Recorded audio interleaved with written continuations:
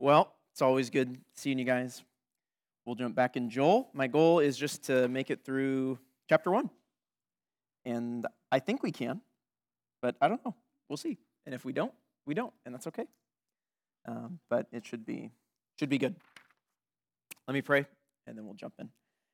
Lord, thank you for your word. Thank you that you are merciful. Lord, even just as we look at Joel, we're just reminded of circumstances and events that you bring about by your providence are never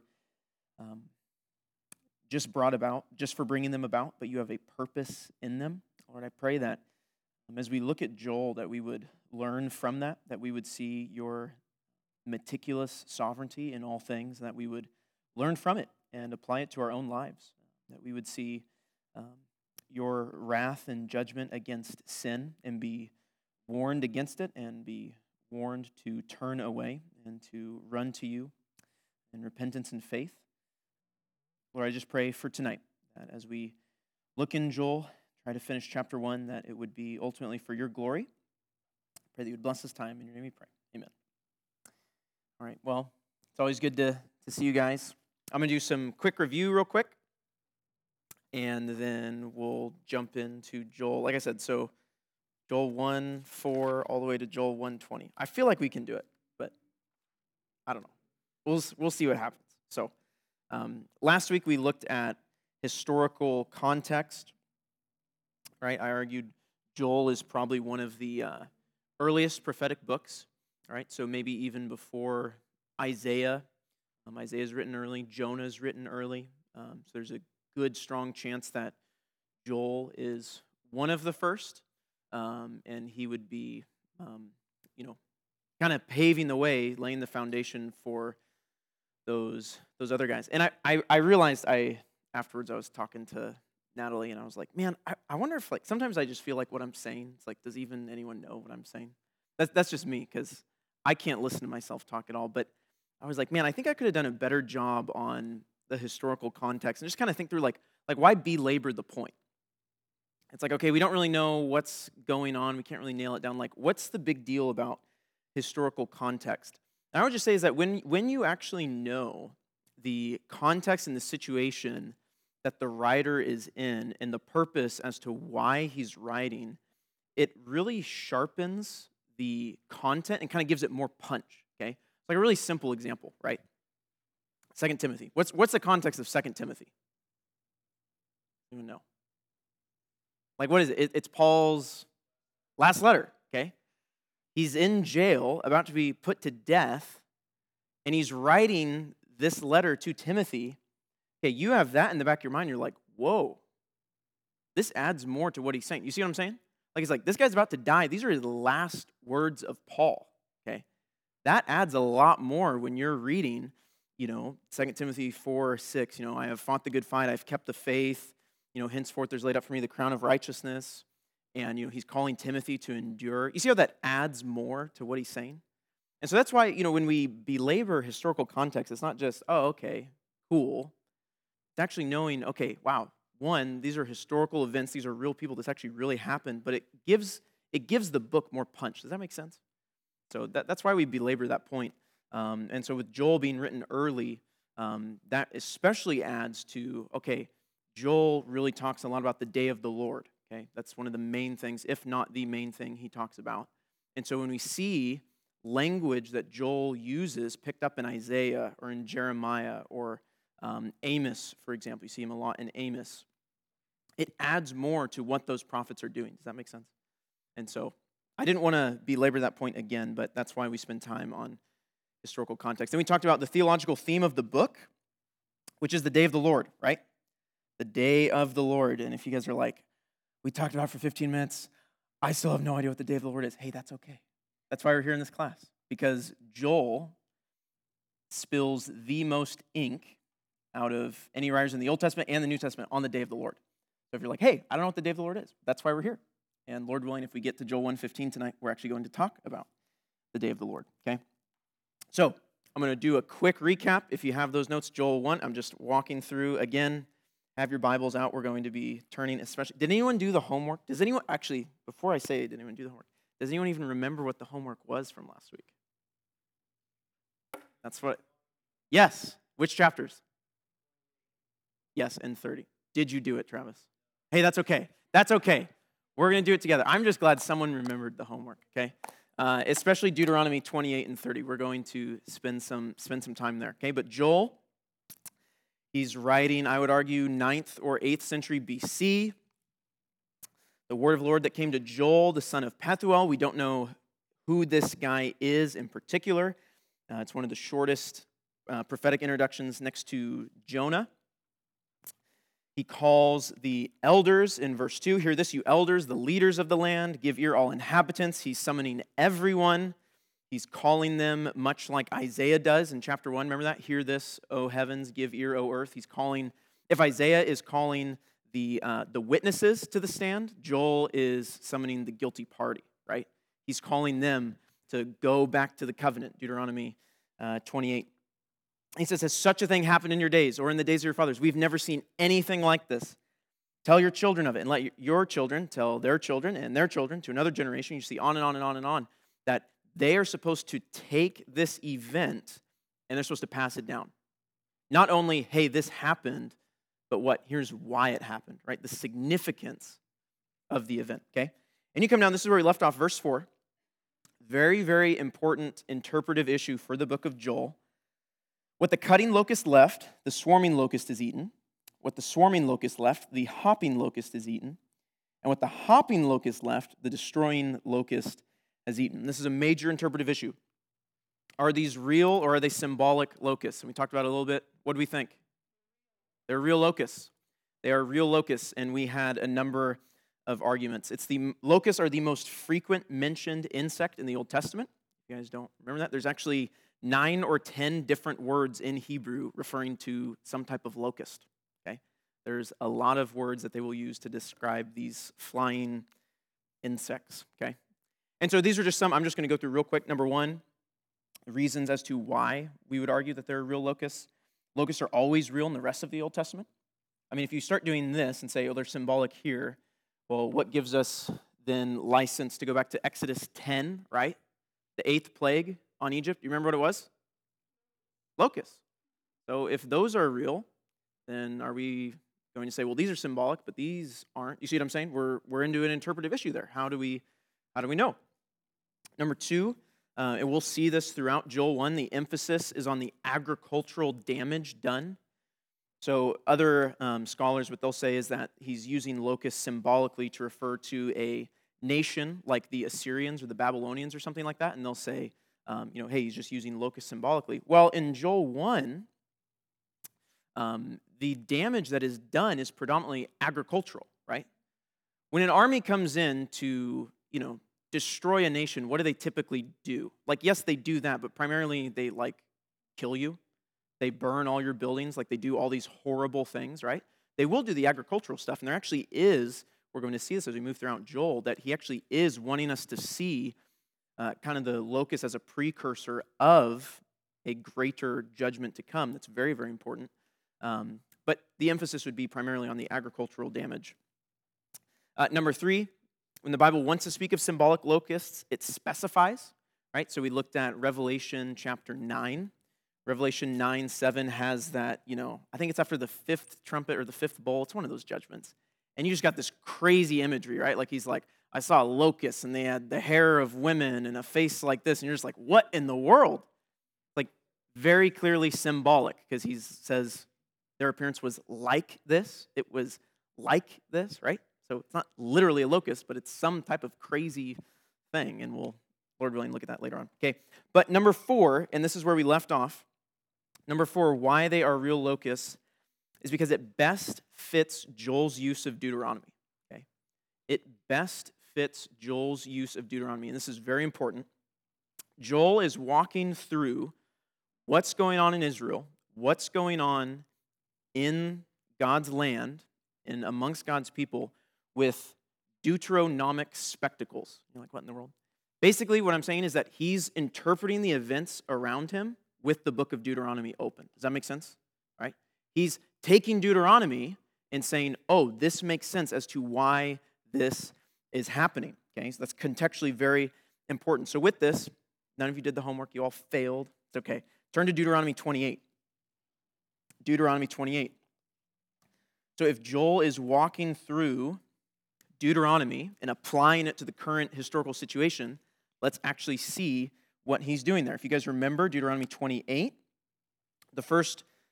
even before that, let's back up, okay? The first generation to whom the law was given, they all died out, right? Because they all sinned, okay? So Deuteronomy, does anyone even know what Deuteronomy stands for? Second law, right? The second giving of the law. The law is being given again through Moses to the second generation to see if they will succeed where the first generation did not. And so you come to the end of Deuteronomy, in Deuteronomy 28, you see these in the ESV, right? The subtitles, blessings for obedience, right? If you obey the stipulations of the Mosaic covenant, right? You know, we're thinking back to Exodus 20, 10 Commandments, all those regulations. If you obey these things, you're going to be blessed. And you've got 14 verses detailing that. But then you come to curses for disobedience in Deuteronomy 28, verse 15, and you go, whoa. I even have to turn the page, and I go to verse 68 before that even stops. So the text already, even before, historically, we're still hundreds of years away from Joel and Isaiah and all this stuff. The text is already pointing us to the implication, what's going to happen? Are they going to obey or disobey? Disobey, right? But let's actually read what some of these curses are, okay? If you come down to, let's start in verse 38. Deuteronomy 28, 38. He's listed all these curses, and notice what he says here. You shall carry much seed into the field and shall gather in little, for the what? The locust shall consume it. You're going to plant all these things. Verse 40, you shall have oil trees, all this stuff. Verse 41, you shall father sons and daughters, but they shall not be yours, for they shall go into captivity. Verse 42, the cricket, another word for locust, okay? So twice here, what has he said? If you disobey, what's going to happen? What type of insect is going to come? The locust, okay? Jewish reader in Joel's day is reading or hearing the message of Joel proclaimed audibly, the cutting locust, the swarming locust, the hopping locust, the destroying locust, over and over and over and over again. What do you think Joel is trying to say? Hey guys, the stipulations of the covenant, you've sinned, what's come? The locusts. The locusts aren't random, right? It's not just random. And the Old Testament readers understand this, okay? Keep reading. You come down to verse 49, and this is significant. It says, the Lord will bring a nation against you from far away.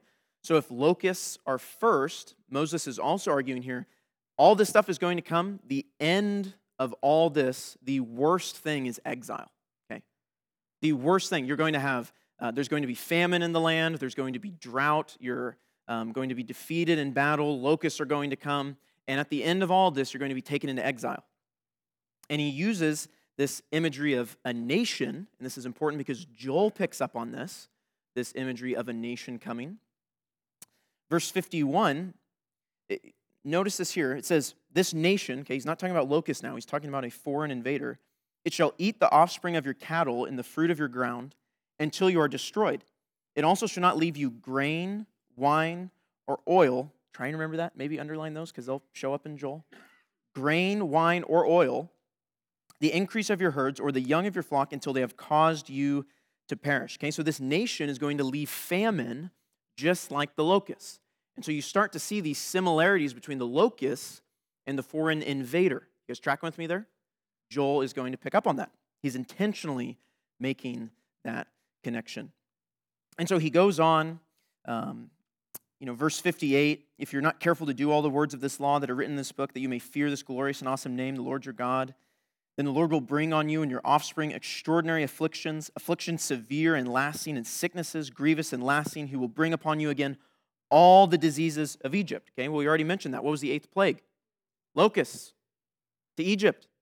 God's saying here he's going to bring those plagues to Israel. And what has he done in Joel's day? He's brought the locusts, okay?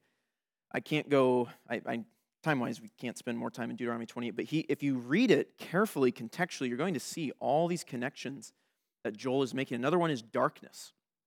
right? Remember the plague right before the death of the firstborn? What was it? Darkness, right? So thick like you could touch it, I think is what even Exodus says. Joel is going to pick up on that. He's quoting and just going back to Deuteronomy 28. You guys track with me on that? He's preaching Deuteronomy 28. You flip over to Deuteronomy 30. Flip over to Deuteronomy 30, and Joel is saying, because this is coming, you need to repent. Turn from your sin, okay? Turn from your sin. Stop disobeying. If you obey the Lord, blessing will actually come. And he actually is even, in Deuteronomy 30, you see this. Deuteronomy 30, verse 1. Moses says, when all these things come upon you, the blessing and the curse, okay? So these curses are going to come. But after this is going to come blessing. You jump down to verse 4. If your outcasts are in the uttermost parts of heaven, from there the Lord will gather you, and from there he will take you, right? So Deuteronomy 30 is implying exile, right? Israel is not going to be in the land, but the Lord is going to bring them back to the land. Verse 5. The Lord your God will bring you into the land, there it is, that your fathers possessed, that you may possess it. He'll make you more prosperous and numerous than your fathers. It's going to be a glorious day for Israel in the land, unlike anything we've ever seen before. Verse 6. And the reason why all this can happen is because Israel has a heart problem that the Lord is going to fix. The Lord your God will circumcise your heart and the heart of your offspring, so that you will love the Lord your God with all your heart and with all your soul, that you may live. Okay? So Joel, in context, he's going back to Deuteronomy 20, Deuteronomy 30. He's preaching that to them. Hey, look, this has come because you have disobeyed, okay? In light of that, you need to repent. And also, if you repent, hold out hope that the Lord will restore you. He's going to give you a new heart. He's going to bring you back to land. You guys see that? Okay? And it's not only Deuteronomy. I thought this was very interesting. Turn to 1 Kings. 1 Kings chapter 8. Yes. Joel's picking up what Moses has written. Yeah. Yeah, Moses is saying these things are going to happen to you. And you see that not only, I wouldn't say it's fulfilled in Joel. I would say Deuteronomy 28, especially the curses, you see played out like through all the books of the prophets, like Isaiah, all this stuff. Because ultimately what happens, right? You guys remember this? Okay, what were the 2 dates? If you guys remember last week, the 2 dates of exile. These are important. What's that? 586, boom. Okay, and what nation takes the southern kingdom captive?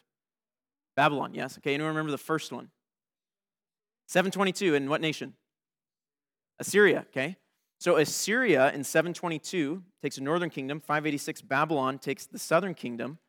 So in that sense, yeah, Deuteronomy 28 saying, hey, all these bad things are going to happen to you, famine, drought, locusts, all this stuff. The end of that is exile, okay? The exile came. Now, the question you have to ask yourself as a careful reader is you're going, okay, and I'm getting off topic, but it's important. No, it's okay. You have to ask yourself as a discerning reader, okay, that happened. But Deuteronomy 30 promises that they'll go back to the land. It's going to be a glorious future for Israel, and they're never going to be withdrawn from the land again. Did that happen? No, right? Because if you read Ezra and Nehemiah, like we're all suffering together through Scripture. It's like this list of names, all this stuff on Sunday mornings. You actually have to realize that Ezra and Nehemiah are very pessimistic books. They're not books that you're going, wow, this is great. Like, the nation comes back, and it's like, what is it, like 70,000 people? It's like, Bakersfield's way bigger than that. That's nothing, okay? And then I think, what was it, last week or 2 weeks ago? What'd you have where it's like only 1 out of 10 of the Levites even wanted to live in Jerusalem? Like, what in the world? Like, this is God's city. Isn't this, they should all be flocking to God's city, okay? And so you have to ask yourself, wait a minute. Has exile for Israel ended? I would argue no. Israel is still in exile to this very day. And that actually begins to make sense of the exilic language of the New Testament, right? I mean, even 1 Peter talking about elect exiles, okay, of the dispersion, right? You go to Acts 8, and you see, the people are brought back, you have, Pentecost, all this glorious stuff, the beginning of the church. But then you have in Acts 8, what happens? They leave Jerusalem. They actually go out. Well, that's good. The gospel must go out to all the nations, as Matthew 28 says. But actually, the prophets have been very clear that they're going to go out and they're going to come back in. Does that make sense? So you have to ask yourself, has Deuteronomy 30 been fulfilled maybe in its completeness? Is maybe one way I would get around. And I would say, no, actually, we're still awaiting that. Does that make sense? So it's an important question. No, it's okay. Very, very good. Okay, 1 Kings 8. 1 Kings 8. So Moses is saying, hey, all these, blessings will happen if you obey. All these curses will happen if you disobey. 1 Kings 8, if you have time, this is a glorious chapter to read. This is when the temple has been built. Solomon comes. It is an amazing sermon that Solomon gives. Okay, 1 Kings 8. 1 Kings 4 to 10, I would argue, is like the high point of Israel's existence in one sense. Like, it is a glorious time. Okay, 1 Kings 4 to 10. Okay, but 1 Kings 8, look at what Solomon does here. In verse 37, 1 Kings 8, verse 37, if there's famine in the land, or if there is pestilence or blight or mildew or locusts or caterpillar, another word we use for locusts, or the Hebrews do. If their enemy besieges them in the land at their gates, and see, even there you see locusts and, like a warring nation put together there, right? Whatever, if their enemy besieges them in the land at their gates, whatever plague, whatever sickness there is, whatever prayer, whatever plea is made by any man or by all your people Israel, each knowing the affliction of his own heart and stretching out his hands towards this house, then hear in heaven your dwelling place and forgive and act and render to each whose heart you know. What is Solomon saying? Years after Deuteronomy, maybe, well, it's less than that. Let's just say 400 years, okay? If this happens, the curses come because of your disobedience. If locusts come, what should they do? Cry out to the Lord, repent, right? That's what they should do.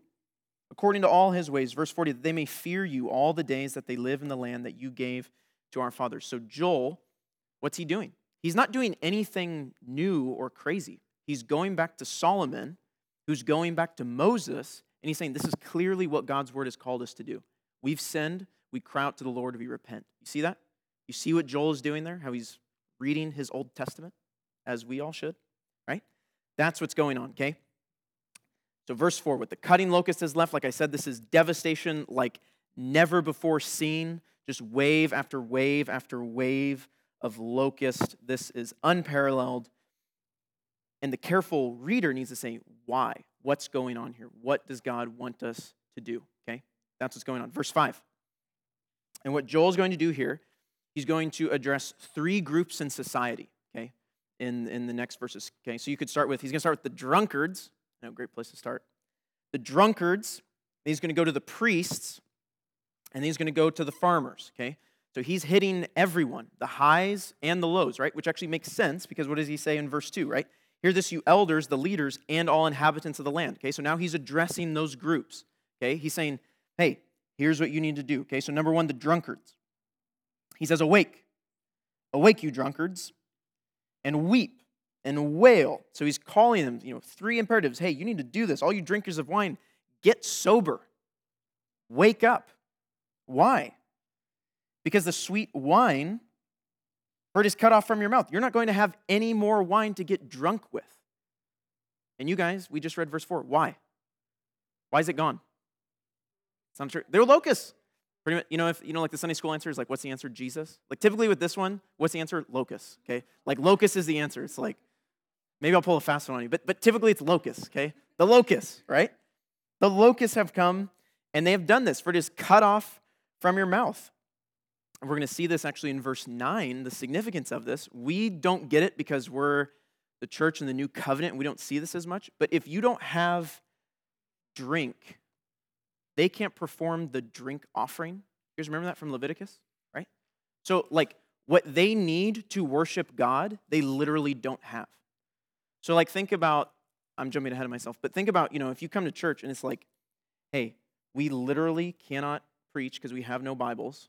We cannot sing songs because we have no instruments and we all lost our voice. Like that's pretty significant, right? Like that church service is going to look pretty different. We literally can't worship the Lord rightly. That should wake you up, right? That's significant. That's what's going on here. But first, he's addressing the drunkards. I'm getting ahead of myself. It's cut off from your mouth. This is why you need to wake up. Verse 6, explaining that verse, for a nation has come up against my land, powerful and beyond number. Its teeth are lion's teeth, and it has the fangs of a lioness. So here, this is significant. I can't spend too much time here, but here you see the locusts represented as a mighty warring nation. You guys see that, right? For a nation, what's he referring to? Going back to the locusts. I mentioned this. If you have time, go on YouTube. Just type in locust invasion. It's crazy. It looks like a nation, and you can't do anything about it, right? I mean, it is just the locusts come. They eat absolutely everything. You cannot stop them. It is crazy. And so he's teasing this out. If you jump over to chapter 2, Joel 2, verse 25, he actually talks about, he puts in the same verse, the locusts and a mighty nation, okay? He's wanting us to see that the locusts are a precursor or a preview of coming attractions. And by coming attractions, I actually means it's not attractive at all, okay? But he's wanting them to see, hey, this happened, get ready for this, okay? For a nation has come up against my land. They've done all this. And I want you to notice this too. What does he say, verse 6? My land, okay? Jump down to verse 7. It's laid waste my vine and splintered my fig tree. Okay, Joel is speaking, but he's speaking the word of the Lord. So who's the one possessing these things? Whose land is it? The Lord's, right? Not a trick question. It is the Lord's. It is not the locust. Yeah. It is the Lord's land. It is the Lord's vine. It is the Lord's fig tree. This is important. Israel is not only God's chosen people, the land of Israel is God's chosen land, okay? There is an enduring significance to the land of, what we'd say is, Palestine sometimes, where Israel as a nation exists today. That's significant. That is the Lord's chosen land. You see this in Ezekiel 38, in Isaiah chapter 5, right? When Isaiah starts talking about, the vineyard of the Lord. He's talking about the land of Israel. And there's continuing significance even today to the land, not only the people. But verse 7, he says, it's laid waste my vine and splintered my fig tree, right? You see this, this is clearly locust, right? They're the ones doing this devastation. They've splintered it, stripped off the bark and thrown it down. Their branches are made white. This is total destruction. What's going on there? Their branches are made white. Well, typically trees aren't white because they have what on the outside? Bark, right? What does bark do? It protects them, right? I'm not a farmer, but generally speaking, I think that's what bark does, right? Like bark protects the trees, okay? When a tree has no bark, what's going to happen? It's going to die because all the insects are going to get in it, right? You see what I'm saying? So this is what he's saying. Look at the devastation that they've done. This is not good. One last thing I want to notice, verse 7. It says, laid waste my vine, my fig tree. Bonus. This is extra credit. I'll forgive you for all of your not doing the homework. Deuteronomy 28. Where in the Old Testament did we last see? It's not Isaiah. It's not locusts. What book did we see? We talked about this 2 weeks ago, I think. Vine and fig tree put together. You guys remember it a little bit, maybe? Like, oh, vine, fig tree, it's kind of important. Maybe? Turn to 1 Kings 4.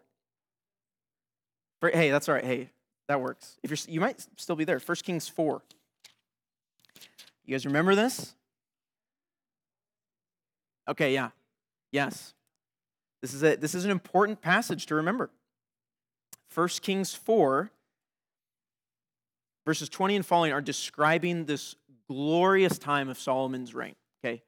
It is amazing. In fact, it's so amazing, it's like maybe all of God's covenant promises about the one who's going to crush the head of the serpent and, the chosen people of Abraham are going to be a blessing to all the nations and they're going to multiply. It's like maybe all these things are coming true, okay? It is amazing. He's talking about Solomon.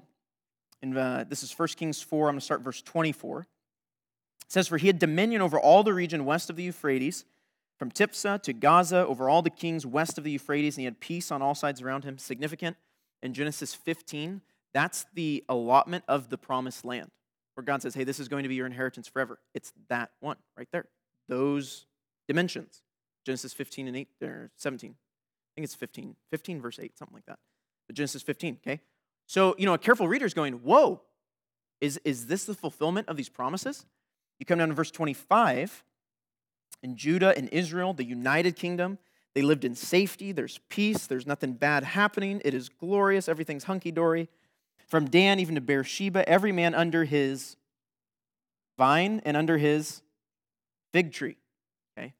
It's the first time in the Old Testament you see these words, which are carefully chosen, brought together, referring to this amazing time of prosperity, physical prosperity. Okay? Genesis 49 has mentioned that there's going to be a time when a ruler from the tribe of Judah is going to rule, and it's going to be glorious, and he's going to tie up his donkey. You guys remember this? He's going to tie up his donkey to the bush because there's bushes everywhere, and like the donkey's just going to eat the bush, and it's no big deal. And he's going to wash his teeth with milk because it's just like there's just glorious prosperity. And this is happening in 1 Kings 4. There's this amazing time. But we're in Joel. Is that happening? What's happened in Joel? What does verse 7 say? It has laid waste my vine and splintered my fig tree.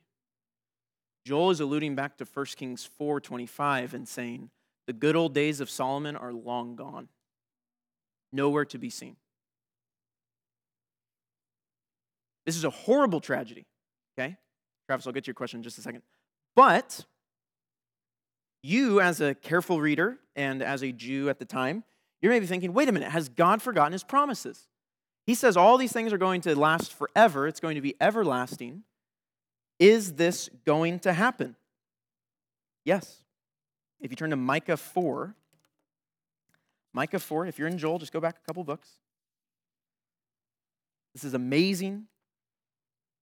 Hundreds of years after Solomon, Micah is writing, he's prophesying, he's looking into the future. In fact, Micah 4, verses 1 to 4 are essentially an exact quote of Isaiah 2, verses 1 to 4. Super fascinating, but that's for another study. That's if we ever look at Micah someday, okay? But Micah 4, he's saying, hey, there's going to be this glorious future. It's going to come to pass in the latter days, which is a very important phrase in Old Testament prophecy, looking forward to the far future, in the latter days, in the last days.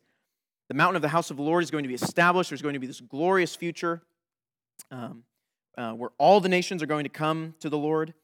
But jump down to verse 4. Micah 4, verse 4. Is tracking with me? But they shall sit every man under his vine and under his fig tree. So Micah, trace this back. This is where I find the Bible fascinating. Micah is tracing back through Joel and saying, yes, it's gone.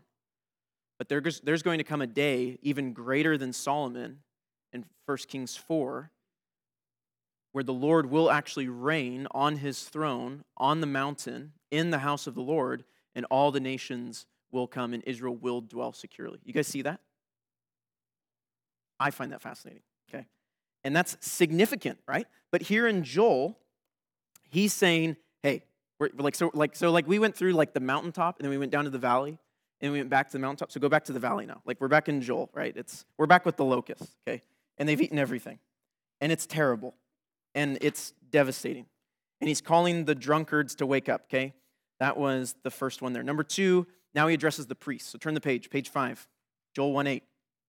So he's gone from the drunkards, he's called them to repentance. Now he's moving to the priests, right? The leaders of the land. How do we know it's the priests? Well, verse 9 talks about the priests mourning, but also the parallels with verse 13.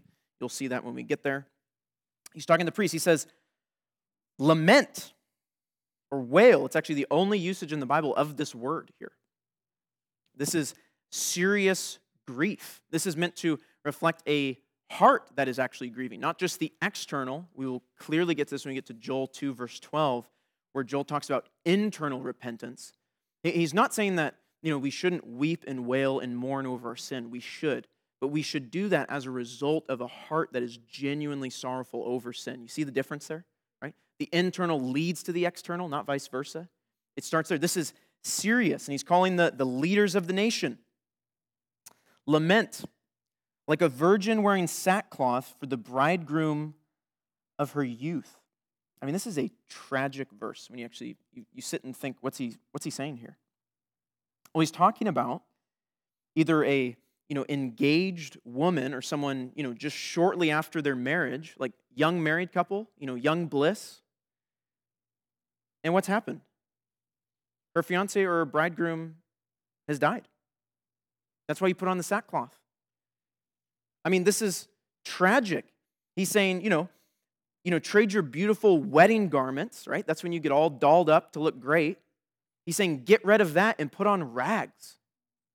That's how serious the situation is. Lament like a virgin wearing sackcloth for the bridegroom of her youth. This is true, genuine sorrow. Verse 9, the grain offering and the drink offering are cut off from the house of the Lord. The priests mourn the ministers of the Lord. And see, this is where I mentioned this earlier. This is the significance of what's going on with this locust devastation. They're not able to worship Yahweh as he said, this is how you are to worship me. They can't offer the offerings because they don't have the grain offering and the drink offering. They don't have it. They can't. They're cut off from accessing the covenant as God has called them to do. This is tragic.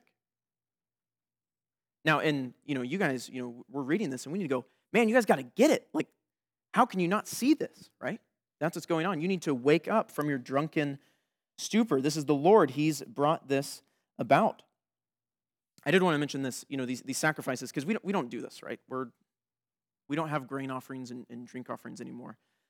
Exodus 29, I wrote the verses down here, 40, I think, and through 42, talks about how these offerings that they offered daily were symbolic for the Lord dwelling with his people, right?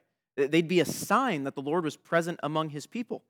Well, if that's not there, what's the implication? That the Lord is not dwelling with his people.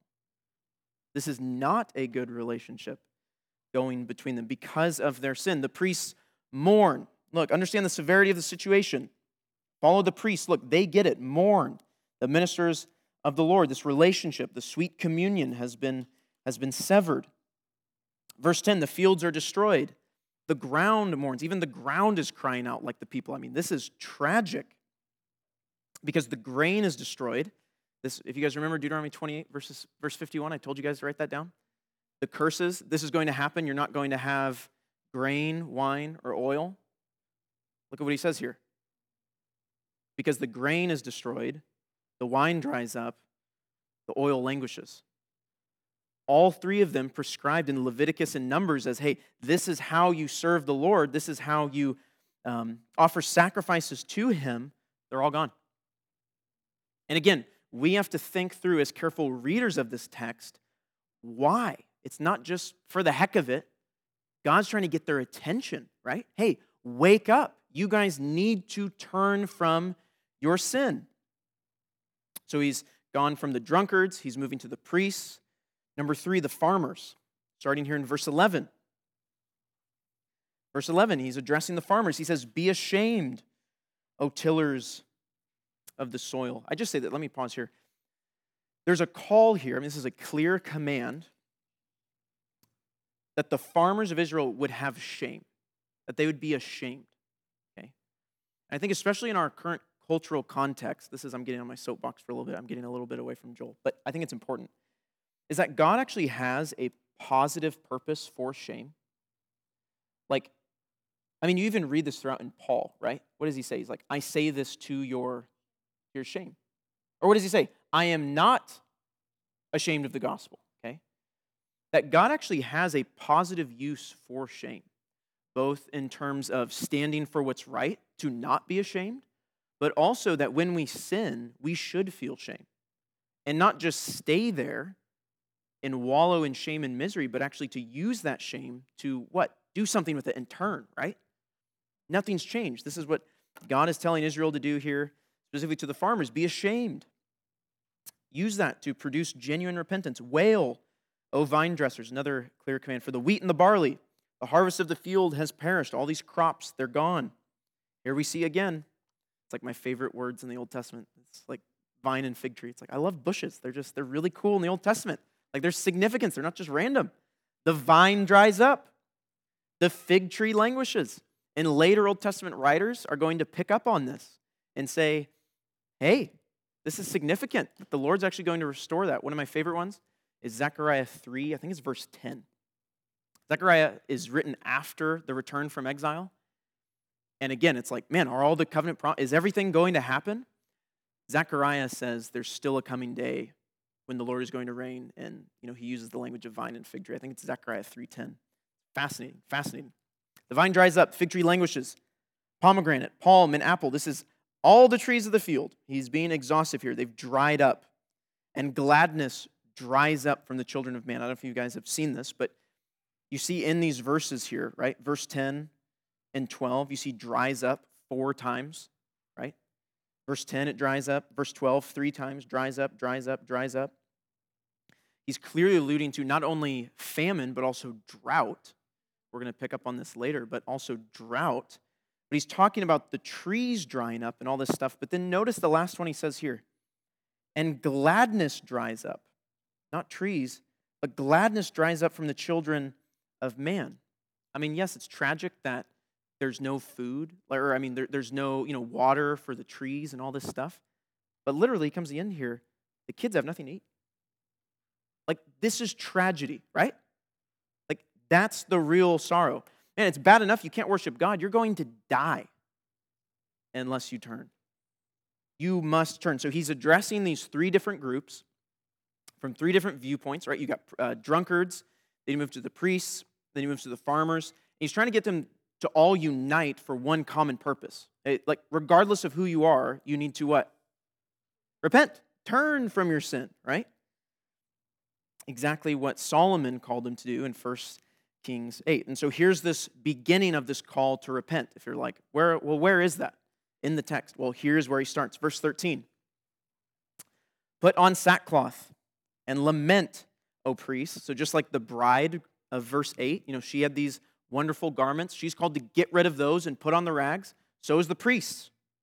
Put on sackcloth and lament, O priests. It needs to start with the religious leaders. Start with those who ought to know better, right? Same is true today. Put on sackcloth and lament, O priests. Wail, O ministers of the altar. Go in, pass the night in sackcloth. Go to the temple and do this through the night, O ministers of my God. Because, here's the reason. Because grain offering and drink offering are withheld from the house of your God. He already mentioned that in verse 9. Look, you cannot worship God as you ought. But notice that the last line here, I think this is quite significant. Because grain offering and drink offering are, what does it say? Withheld. In verse 9, it says what? The grain offering and the drink offering are what? They're not withheld. What does it say in verse 9? They're cut off. Verse 13 says they're withheld. Like okay, if cut off, it's something like, it's like stopped, okay? It doesn't, like that's all we know. It's stopped.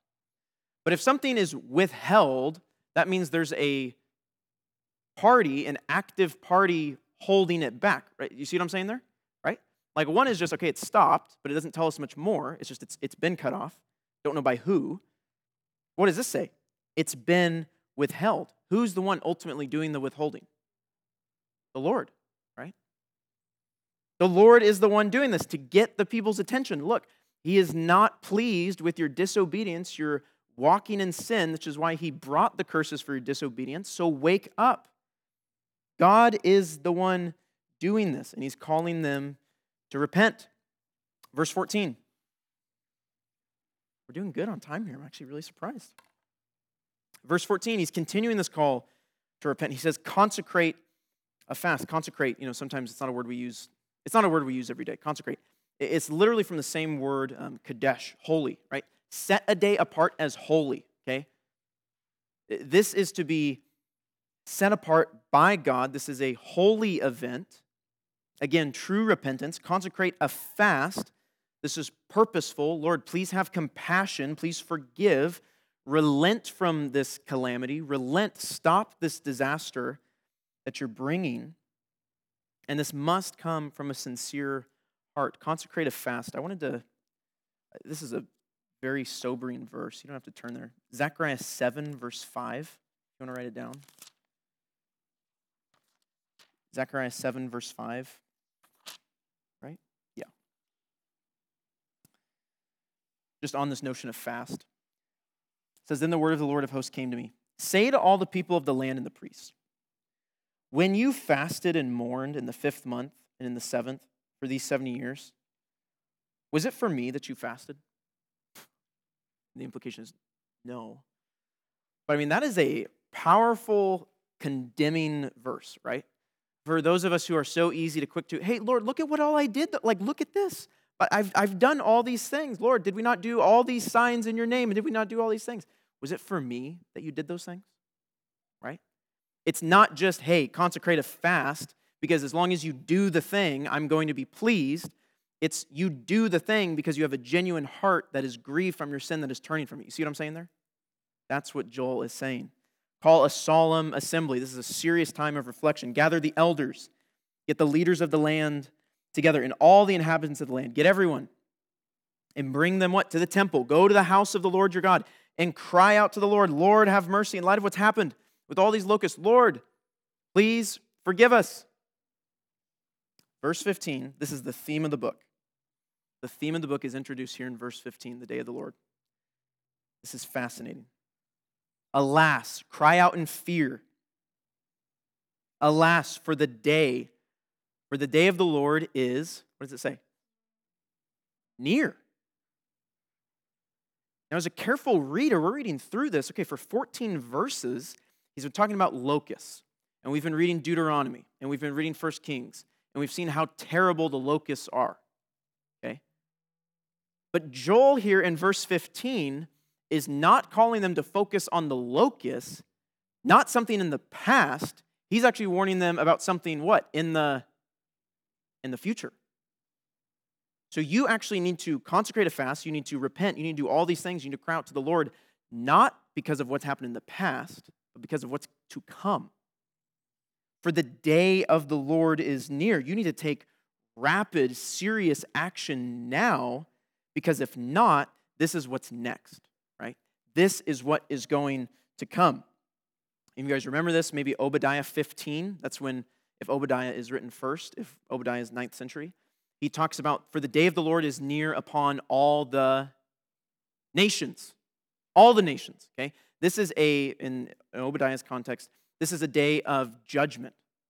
The day of the Lord, this is not referring to just he's not talking about a 24-hour period. He's talking about a moment in time where God is going to intervene in a way that he never has before, okay? And primarily, we see here in Joel that this is one of judgment. But the day of the Lord, so if you're wondering, it's like, okay, well, I'm not really sure what the day of the Lord is. Well, for starters, it's one of judgment. The day of the Lord is a day of judgment, not just for Israel, it's for all the nations. And what Joel is doing is he's taking the locusts almost as a precursor of saying, hey, this happened, and because this happened, and you know this is true, because it is real and it happened, know for certain that this is going to come. Does that make sense? He's saying, you know this is going to happen because this has happened. For the day of the Lord is near. It's going to come. And as destruction from the Almighty, it comes. There's kind of a word play here, destruction and Almighty.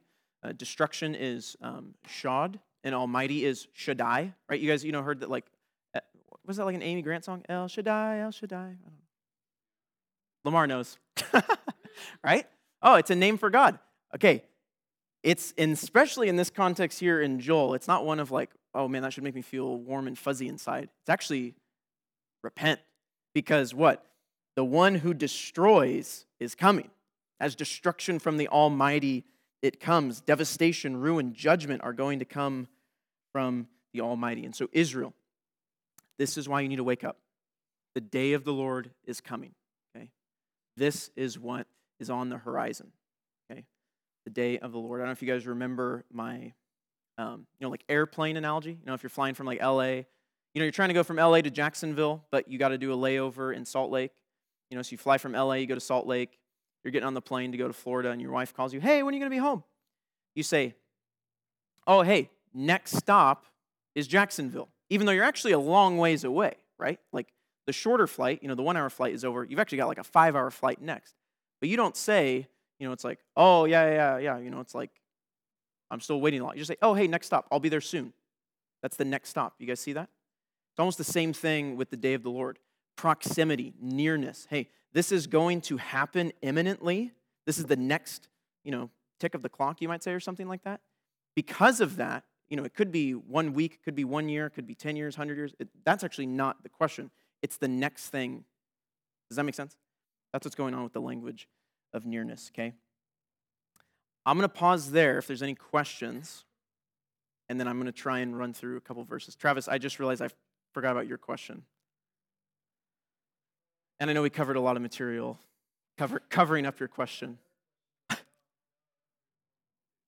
Yes. Yes. You guys laugh about Sky Monster, but you know what it means. You know what it means. Actually, Adam, you might not know. Yeah. Sorry, go ahead, Travis. Right. Yeah.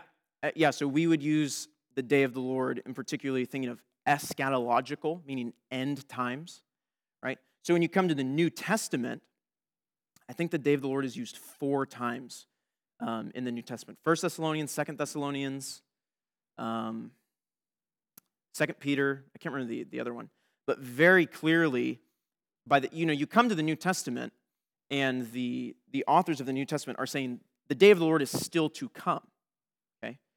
So that's where I would hesitate when people are saying, oh, the day of the Lord, has already happened or something like that. It's like, well, from the perspective of the New Testament, it clearly hasn't, okay?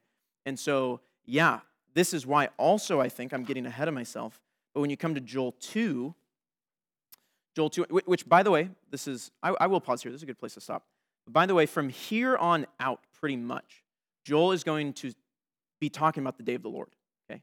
He's going to interrupt it at certain points, but he's pointing forward to this big window of time, okay, where all these things are going to happen, okay? And he's using, again, now, it's not as simple as like the day of the Lord is, this one thing that's going to happen way in the future, okay? He's actually using day of the Lord to say, okay, like locusts, okay? He's using this, hey, the day of the Lord is near. It's like the locust, but it's going to be way worse, okay? And he's going to pick this up, like, so for example, in Acts 2, if you guys have the whole note packet, you're going to see this. In Acts 2, Peter picks up and he quotes from Joel 2:28, and he's talking about the outpouring of the Spirit, okay? Well, the outpouring of Spirit is not one of judgment, okay? And this is where actually Joel's contribution to the day of the Lord is unique, because in that context, the outpouring of the Spirit, that's actually a blessing. That's not judgment. But that's going to happen before the great day of the Lord comes, okay? But, do you see what I'm saying there? It's not as easy as just saying it's like, okay, it's right here, but there's actually going to be a lot of events that prefigure the big one to come. Does that make sense? Kind of a little tricky, which we'll get there when we talk about it. Lamar.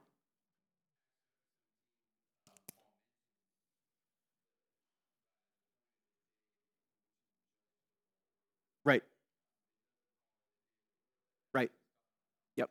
Yeah, and if you guys remember the handout I gave you guys last week, I gave you all the mentions of the usage of the day of the Lord in the Old Testament. But you also see passages, especially like Zechariah 14, just dealing with the Lord's return. It just says the Lord has a day. It doesn't say exactly grammatically day of the Lord,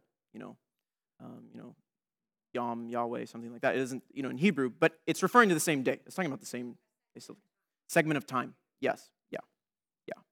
Yeah, and this is tricky. So, like, to get ahead is like the New Testament authors. So the Old Testament is saying in the last days, all these things are going to happen, okay? Well, when you come to the New Testament authors are also clear that the last days have begun, okay? You guys remember Hebrews 1? Long ago, at many times, in many ways, God spoke to our fathers through the prophets, right? But in these last days, God has spoken to us through his Son, right? You also see it in John, right? Where John talks about, and again, he's kind of picking up what Joel is doing, right? He says, little children, I've told you that, Antichrist is coming. Surely Antichrist has come. So there's this tension in the New Testament with what many scholars will say the now, they call it the now and the not yet, or the already and the not yet, where there seems to be the beginning of, what I would say is this, is the beginning of this age of fulfillment, okay? So if you're talking about Sky Monster, remember Sky Monster? Ken, you know what I'm talking about? Sky Monster, right? Yeah. Sky Monster's going to come. He's going to destroy all this stuff, okay? It's almost as if the Old Testament is saying, hey, all this stuff is going to happen. Sky Monster is going to come. And when you come to the New Testament, they're saying, hey, Sky Monster's come. All this stuff is starting, okay? So has all this stuff been fulfilled? No. Yeah, it's in the process, right? It's begun, okay? I can't remember how I started talking about that, but it's a blessing, yeah. Joel 2, yes, yep. Yeah, because, and this is important. This is where you go back to kind of the mountain illustration. I talked about this in Old Testament too.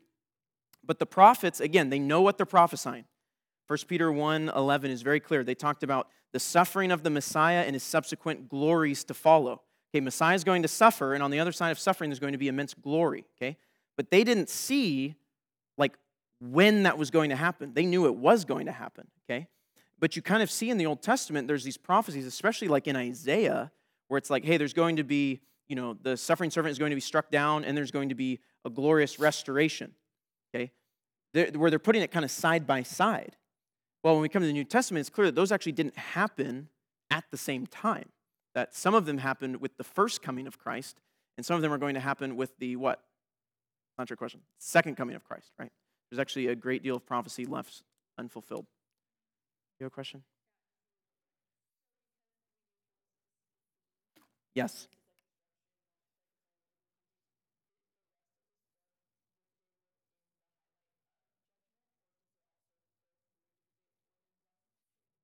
It's going to deal with blessings as well.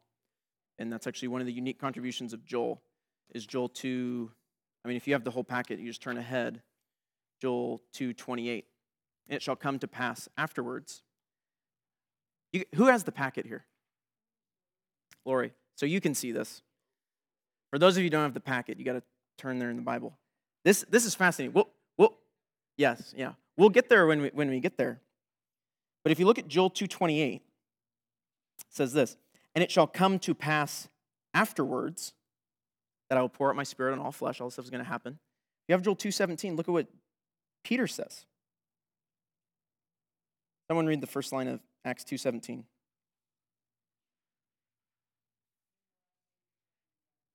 And in the last days. So Peter is actually helping us interpret the Old Testament and the age of fulfillment, right? So of all the, those other prophecies in the Old Testament, hey, in the last days, in the last days, in the last days. When do the last days start? Peter said it's begun. In the last days, this is going to happen. And he's picking up and he's saying, hey, this is what Joel said. In the last days, this is going to happen. And that is what happens at Pentecost. You could say that.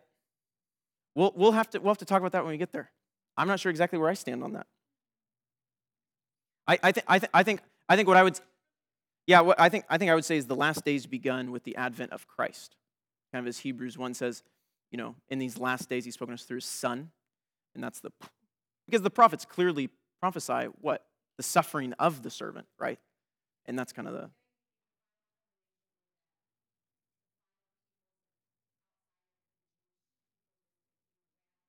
right. Yeah, so that's why and I think the apostles understood this too, is because when you come to Acts 1:6, after the sufferings of the Messiah, right? I'm getting ahead, but this is important. Kind of. I don't know if we were going to talk about this in class. I'll talk about it now, right? So the Messiah suffered. The Old Testament was very clear on that. Acts 1, he is risen from the grave.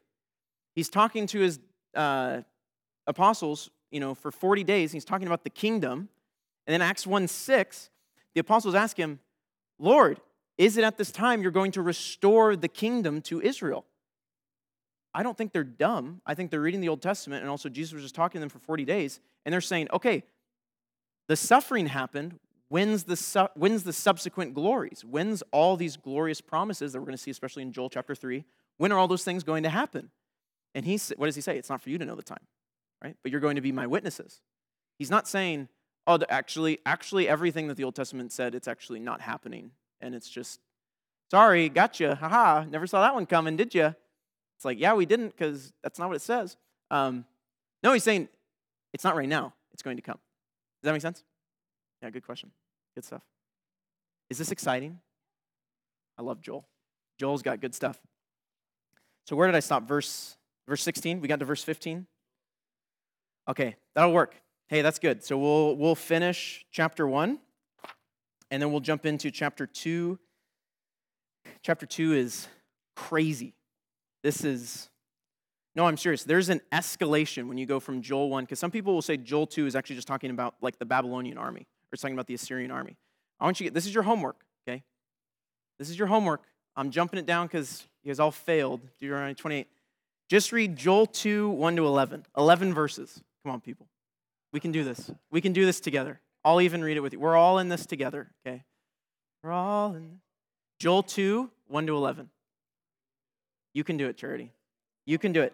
And here's what I want you guys to, I'll do the extra credit question first. Are there any passages in the New Testament that this passage makes you think of? No. Save it for next week.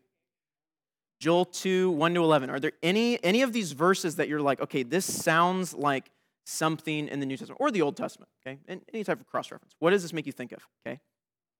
And secondly, I want you to think of this. Is this just talking about locusts?